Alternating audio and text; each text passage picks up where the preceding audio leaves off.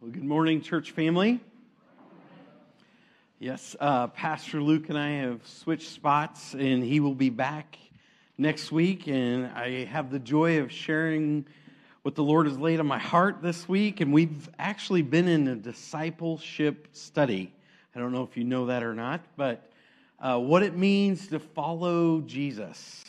And we've been going through what a disciple is. And every time I hear, what is a disciple, I break out this raggedy old 22-plus-year-old notebook. And you can see it's pretty gnarly. But it was from a spiritual retreat weekend I was on in 2001. It actually has the date in here. It was March 23rd, 2001. And it was Walk to Emmaus. And there's 15 talks on this weekend. And on talk number 10... they started talking about what is a disciple. And they went down these qualities that make up a disciple. All right, I'm going to read them to you. Maybe you think it's just weird that I still have the notebook. But, all right. It says assurance, growing, priorities, reality, disciplined, empathy, risk, generous, loving, humility, initiative, faith, and hope. And you know what? Right by all of those qualities, you know what? I put a check mark for the things I didn't have. And you know what? I had only 4 out of 12. When it came to risk, yeah, that's me. I'm all in. Some of you laugh. Yeah, we know. The other part of that is I thought, well, maybe I could be loving. And then, so I didn't put a check there. And then I thought, humility, maybe, but if I mark it, isn't that opposite? You know, then I marked it. I'm not humble. All of that to say this, whenever we start talking about the qualities of a disciple, I realized I had nothing to offer the Lord. I was thinking, man, what do I have to even bring? I mean, I'm broken. I'm an alcoholic. I'm an addict. I don't even think I make the list of what God is looking for. Right? And 22 plus years, I realized I was probably closer to understanding it then because I realized I had nothing. As soon as I think that I can add something to God, I'm off. How many of you know that? Yeah, some of you know that about me, don't you? Yeah, thanks, Mike. And so this message, I hope and I'm praying, will encourage you in your walk. Like, what's the structure? What's the process? And the Bible has a principle here in Hebrews that we're going to read. And grab your pew Bible. There's one under there, or your chair Bible, or your seated Bible. I'm going to be calling out some page numbers. And I want you to walk through the Word with me. And hopefully, in a way, you'll see that what the Bible says about being perfect and being mature are the same thing. And you know what? I actually called this message being perfect, because if I said be mature, you guys wouldn't have listened to me. But those of you who know me know that's true too. So God wants us to be perfect. He's calling us out, and there is a process. So let's stand. Let's read Hebrews 5. I'm going to give you a page number. It's 1190. See, I got one of the pew Bibles too. I just decorated mine. Hebrews 11:90 is chapter 5, verse 11 says, "About this we have much to say, and it's hard to explain since you've become dull of hearing. For though by this time you ought to be teachers, you need someone to teach you again the basic principles of the oracles of God. You need milk, not solid food. For everyone who lives on milk is unskilled in the word of righteousness, since he is a child. But solid food is for the mature, for those who have their powers of discernment trained by constant practice to distinguish good from evil." Let us pray. Heavenly Father, Lord, we just thank you for your truth that washes, penetrates, and Lord, we ask that you speak to each heart. Maximize your message. Minimize the messenger, Lord. Thank you that your word speaks, your spirit is out and working in your people. And Lord, if we have any doubt if we're your people, may today be the day of salvation. We love you. We thank you for loving us first. In Jesus' name, amen. You may be seated. So in this scripture, you're going to find a principle that is calling us out to say to Christians that whether you're drinking milk or eating the meat or a little further along, there's a principle here that there's a constant practice. This is where the principle, I'm drawing this out of context. This is what I want you to pick up and hold on to, because the constant practice does something. It sharpens the powers of our discernment just so that we can distinguish good from evil. And you think, well, duh, I know what good and evil is. And the reality is we don't. God has a standard that we don't have. God has a standard of good and evil, and it's not my thoughts, it's not my ways, it's His ways, and His ways and His thoughts are above ours. How many of you know? So we got to get into His Word, we got to find out, how does God want me to live, and then adjust my life to His Word. You know, this can be a huge trap, because God wants to do the work in my heart and in my thoughts. And you know what where I want God to work is on the outside. Men and women are great at setting up ceremony and pomp and do this over and over and over, and there's a holiness pattern, and God says, no, hold on. I want to do the work in here. And Micah 6:8, well, and before that, it says in Micah 6, what shall I bring to the Lord to save my soul? Should I bring 1,000 gallons of anointing oil to Him? Should I bring this much of an offering of oil? And God says, nope. He says, should I bring my firstborn and sacrifice for my soul's atonement? Maybe only on the bad days you should do that. That's funny. Don't kill your kids, guys. Come on. Okay. Here's the reality is we always think, okay, God, what do I do on the outside to come close to you? God, do I get 1,000 gallons of oil? Do I give you my firstborn? What do I got to do? And God says, I have told you, O man, what I require of you: to do justice, to love mercy, and to walk humbly with your God. See, we want everything on the outside, and God is saying, no, I want to do the work on the inside. But this is where I reject it. No, Lord, I don't want you working on my inside. Let's just keep it on the outside. This is where the practice comes in. This is milk. And in fact, I'm going to move this out of the way just so you can see. Got the bench back up here. Man, that thing. Josh, you're a good stagehand, buddy. So this bench is going to represent our fellowship with the Lord. We just read in Hebrews 5 that the milk is actually something we all need. Something every baby needs, something every Christian needs. As we're growing, we need the milk of the Word. And I can tell you what, the kids, they love it. They soak it up. They want to hear about Samson. They want to hear about David. They want to hear about David and Goliath. They want to hear all of the wonderful things in God's Word. And then adults, we got to get the milk too. But you know what? Everyone needs milk, but you know it's not okay to stay there.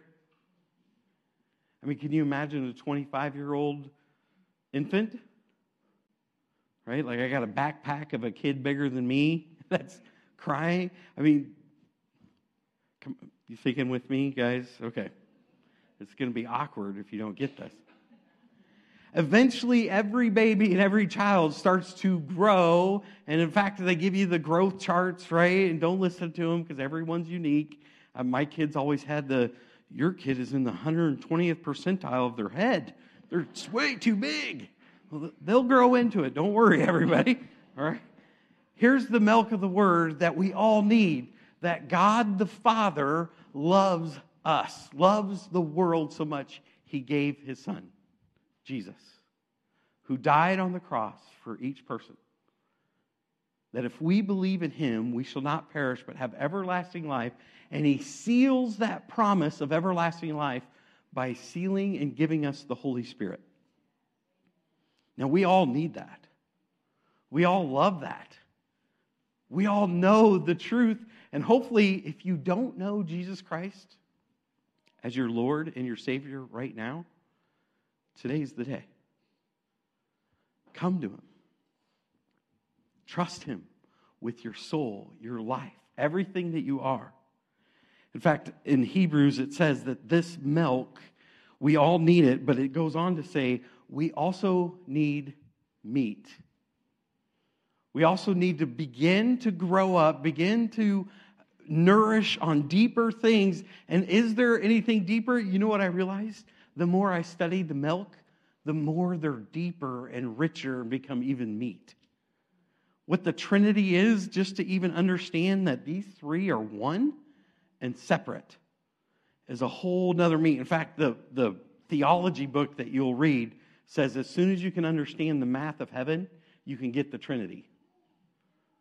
And here's what I want to tell you. You don't get the math of heaven. You know why? Because God said he can do more with your 10% than you can with your 100. I don't get that kind of math. God says he can do more with what you give away than what you're trying to keep. I don't get that kind of math. Heaven does. I remember my son asked me, he's like, Dad, how is God and Jesus the same thing? I'm like, well, Lord help me. He's asking about the Trinity. How long have men trying to explain this?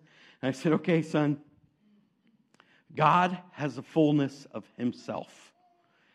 And so let's look at it like pizza, right?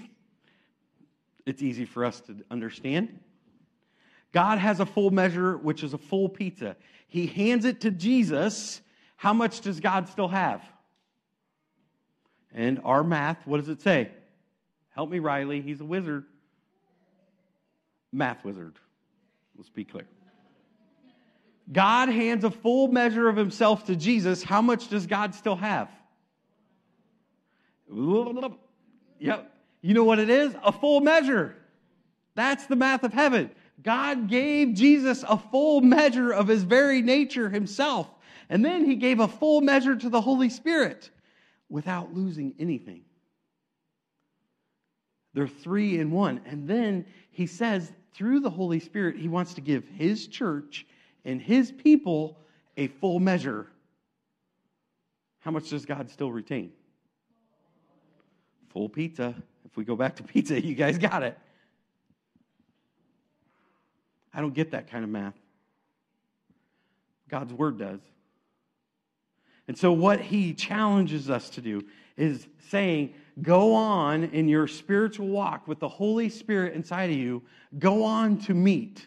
Go on to deeper truths of the Bible. You know why? So we can distinguish good from evil. Go with me to, I'm going to turn there first. Go with me to 1 John.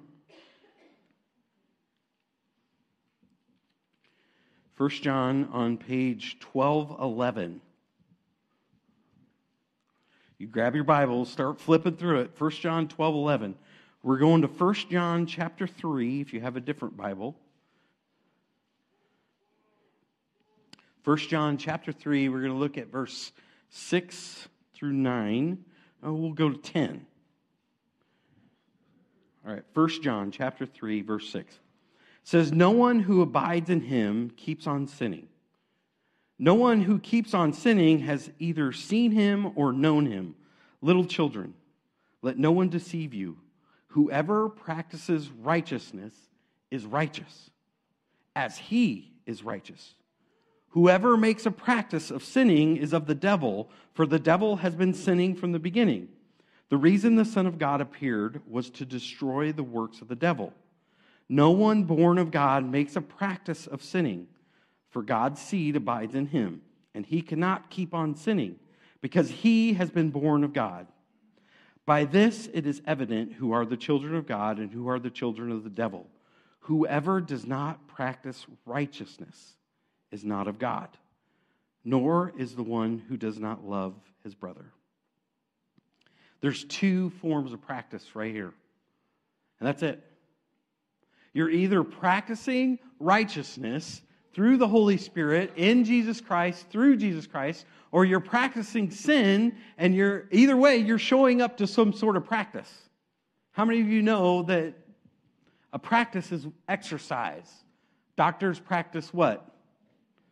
Lawyers practice what? Basketball players practice what? What do Christians practice? Oh, you were with me until I got there. Okay. When I fellowship with the Holy Spirit inside of me and I sit down in fellowship with the Lord, I need to practice righteousness. Here's the reality. My brain is not set to do that. My brain and my heart is set on default setting to everything of this world.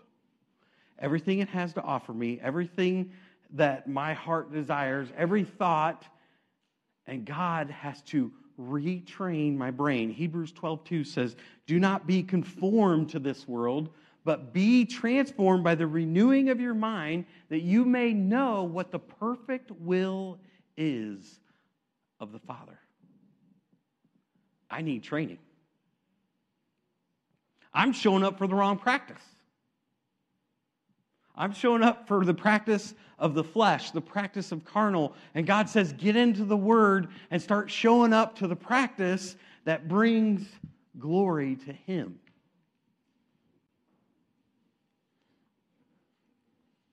Here's the reality of a thought that I need you to check. Who do you think the Holy Spirit is? Because here's the reality. If I think the Holy Spirit is an inspiration,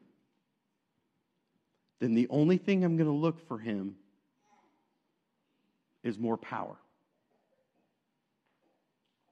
If I think the Holy Spirit is just to inspire me, I'm only looking for Him to give me power of like a sunset, an inspiration, or like a beautiful view or scenery, and I'm inspired, and that's the wrong view of the Holy Spirit, but that's the trap I can fall into. I just need more of His power. The reality is, if you look at the Holy Spirit as a person, part of the Godhead, He is God. When I have that view of He is God, you know what? I must submit to His authority in my life, in my heart, in my thoughts. And I'm not set for that default.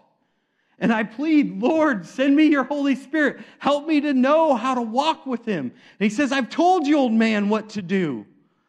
Love mercy, do justice, walk humbly.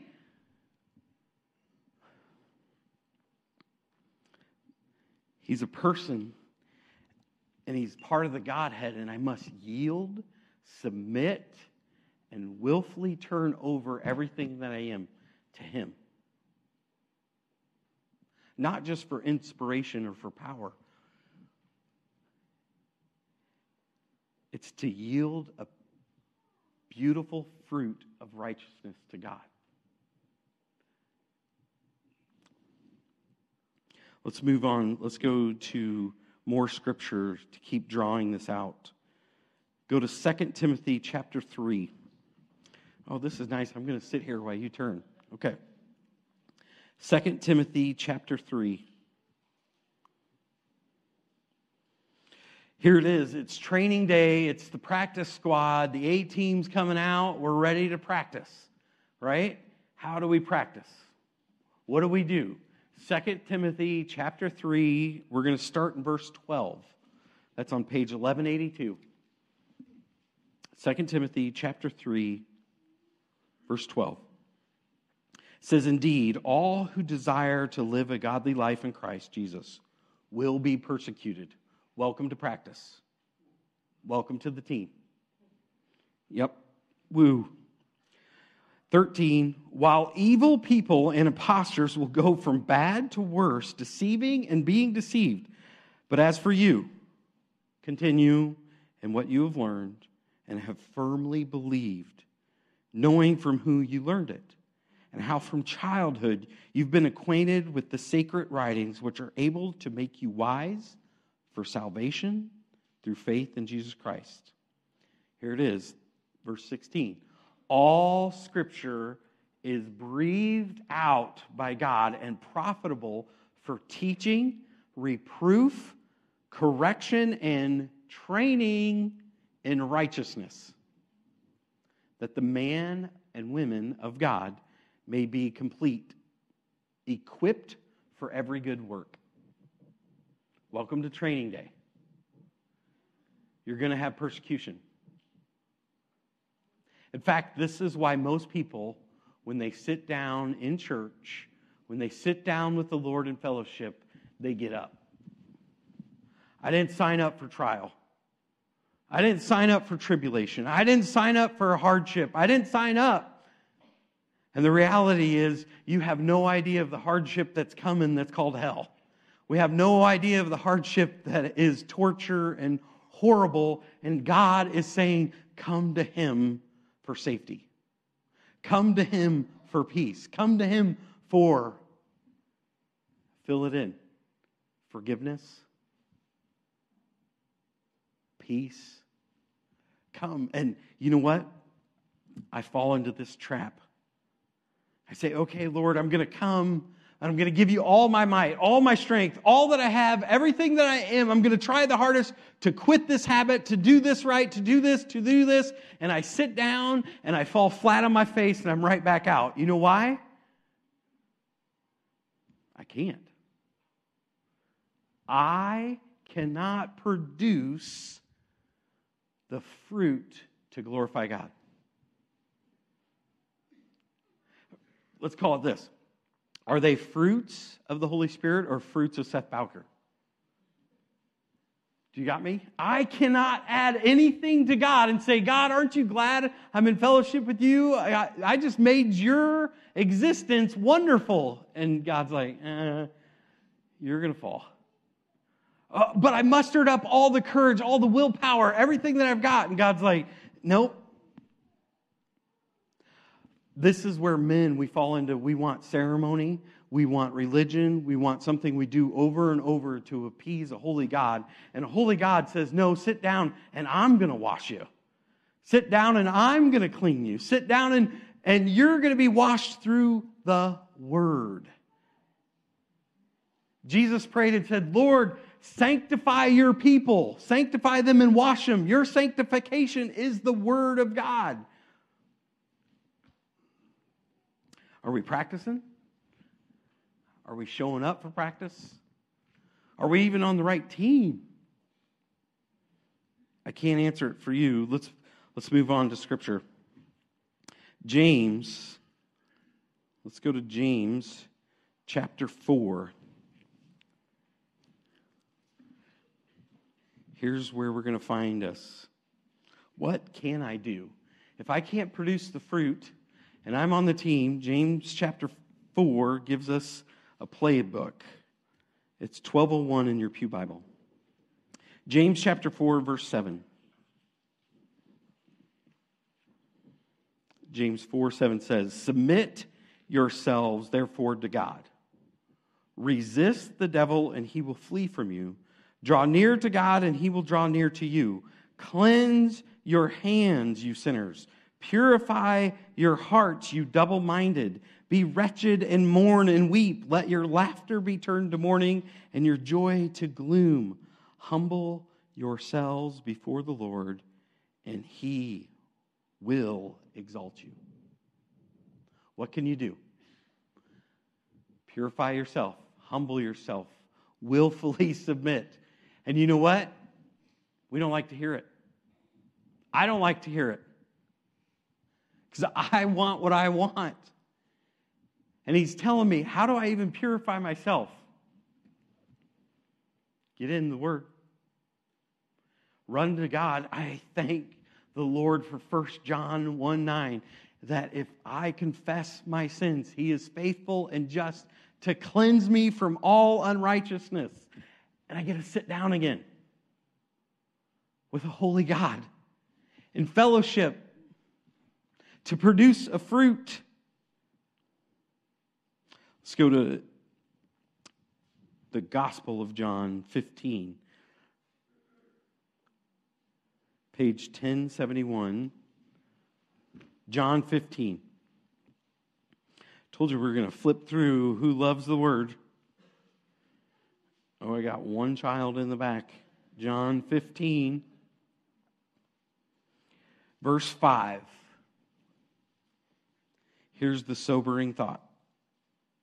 Jesus says, I am the vine, you are the branches. Whoever abides in me and I in him, he it is that bears much fruit. This is the goal of sitting here, to bear fruit. Here's the reality. Apart from him, I can do nothing. Apart from God, I cannot produce love. Apart from God, I cannot produce joy. Apart from God, I cannot have peace. Apart from God, I can't produce anything of the fruits of the Spirit to glorify God. Apart from Jesus, I can do absolutely nothing. But praise the Lord, it says, through him I can do all things. When the Holy Spirit has you yielded, submitted, you get to sit in fellowship with God. And you know what? You get to produce a love for your spouse that is so biblical because you don't even know what it is. It's not selfish. It's agape. And then you get to glorify God. He's like, did you see my child? They just love their spouse with the sacrificial love of Christ. That brought God glory. I don't know how to do that until I get into training camp. Did you see that, kids? You know how to honor your parents? God tells you, and you can produce a fruit towards your parents that honors God. It says if you submit to your parents, you're doing so as honoring God. Spouses, it says if you submit to one another, you're doing it out of reverence for Christ. Submit to each other. Welcome to training camp. There's going to be some trouble. There's going to be tribulation. But you know what you'll have on the inside? Peace. And a joy. And a communion with the Lord that you, to run to him and say, Lord, you produce something in me. You know, church, I'm going to be brutally honest. When I saw that the fruit of the Spirit was self-control, I knew I was in trouble. 20 plus years ago. You know why? I had none. I had no self-control. The words that came out of my own mouth were, if this drug that I'm addicted to was offered to me for free, I would take it every time. Words out of my own mouth. And God got a hold of my heart, and he sat me down with the Holy Spirit, and here comes the very temptation that the enemy knew I had. And you know what? I prayed, and I said, Lord, I don't have any power over this thing. And he goes, I know. I know you. And I said, please help. And you know what the first words out of my mouth were? No. And I ran away and I was rejoicing. I was like, God produced the fruit in me. I've never had it. God produced something in me through the Holy Spirit. He can use me. He can glorify himself through me. But I got to show up to practice every time. I got to get in the Word. I got to be in it. I got to love it so much. It becomes a treasure that I found. Because this is how I glorify a holy God. The fact that he would even let me sit in fellowship after being what I know I am. But you know what? He changes it. Because those who practice righteousness, what did it say? They're righteous just like he is righteous. I never knew God would look at me, a sinner, as holy and righteous. But it's nothing that I've done. It's simply what Jesus has done for me and given to me. And it's for all. The last part, Galatians. Let's head to Galatians. I want the Word to speak it. Galatians chapter 5, page 1158 in your pew Bible. Galatians chapter 5, verse 22. Here we go. I've been talking about it. It's the fruit. The fruit of the Spirit is love, joy, peace, patience, kindness, goodness, faithfulness, gentleness, self-control. Against such things there is no law.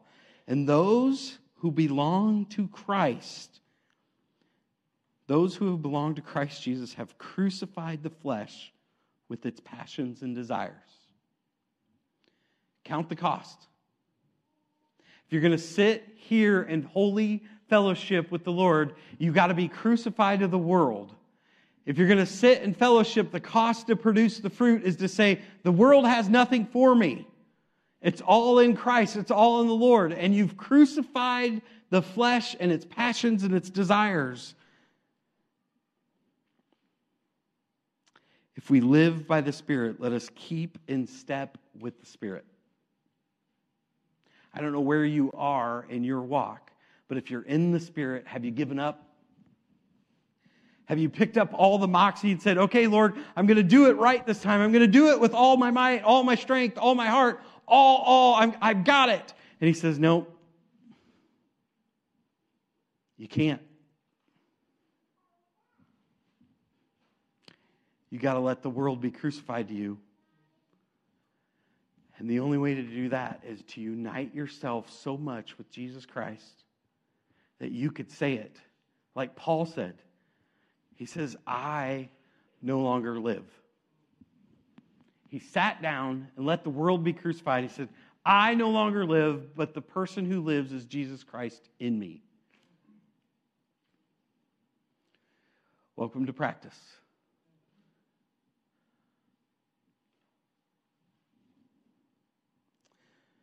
The last part of this is there's going to be producing something in you. Philippians 1:6 says it this way, that God, who began a good work in us, will complete it. Who's doing it? What is my part?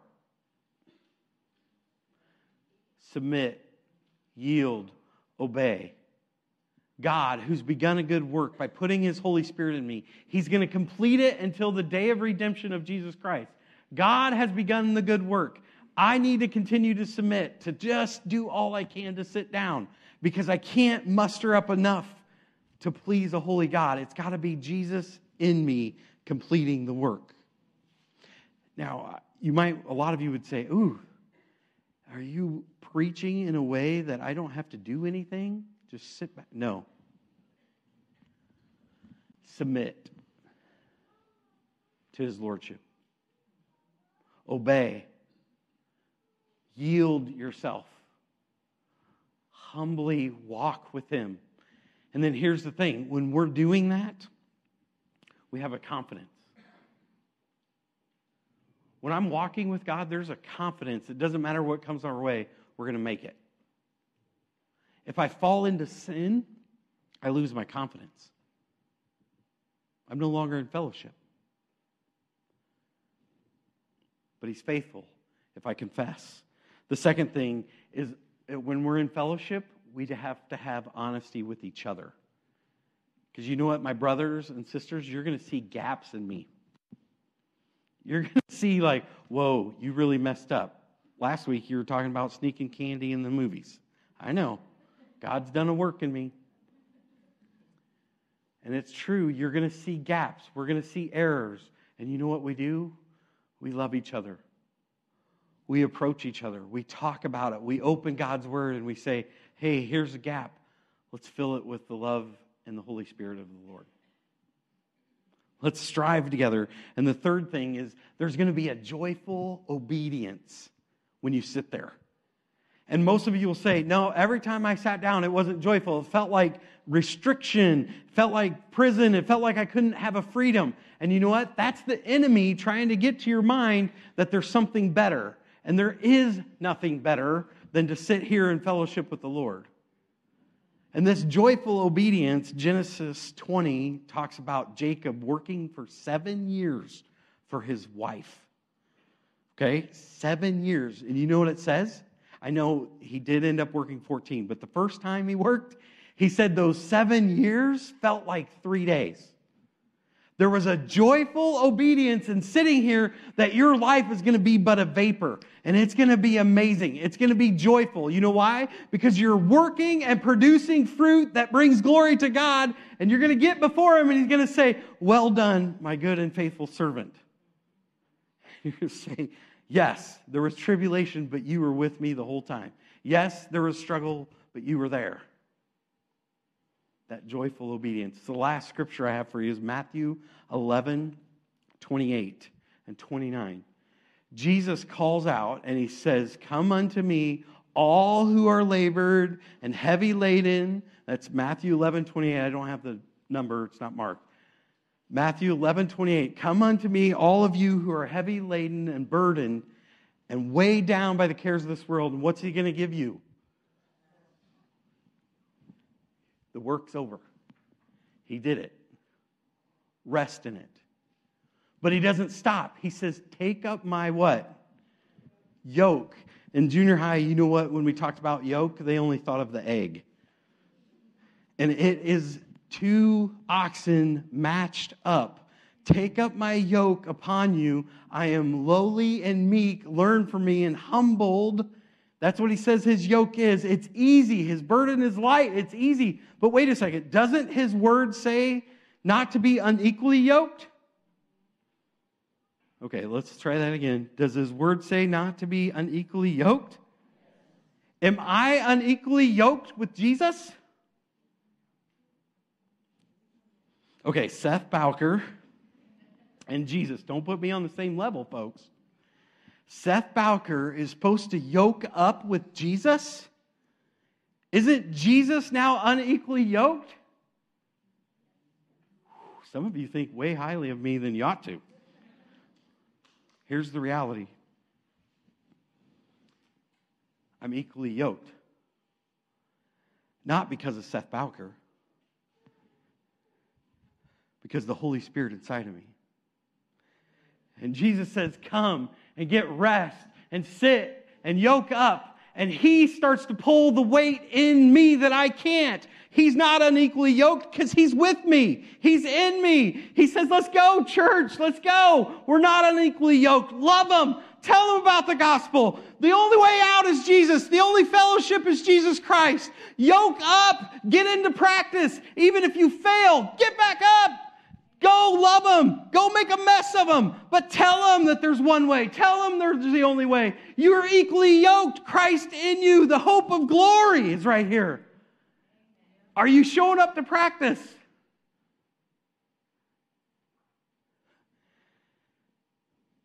Sit back down in fellowship. It's sweet. And I have failed so many times and ran so many times. How long will God strive with us? I pray, Lord, it's 1,000 more years. Don't give up. Your Spirit is here. Your Spirit is willing. Let's go. Show up to practice, family. Be on His team. Let's pray. Heavenly Father, Lord, we thank You that You have made this possible. It's Your blood atonement. It's Your sacrifice. It's Your Spirit. It's Your fruit. And it's all for Your glory. And Lord, I pray and I thank You that You use broken vessels. Vessels that this world counts as worthless.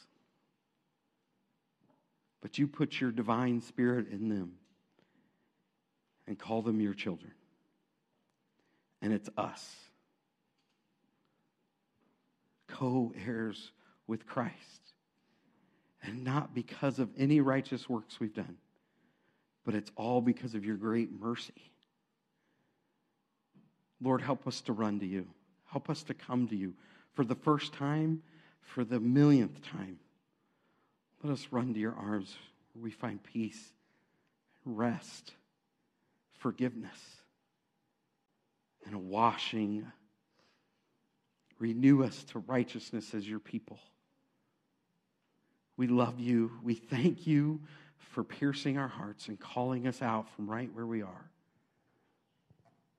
Wash us, Lord. Let us get in the game. Let us be in practice. Let us be moving on to maturity that is constantly practicing your ways, your truth, and living it out, Lord. We love you. We thank you for your love for us. In Jesus' name, amen.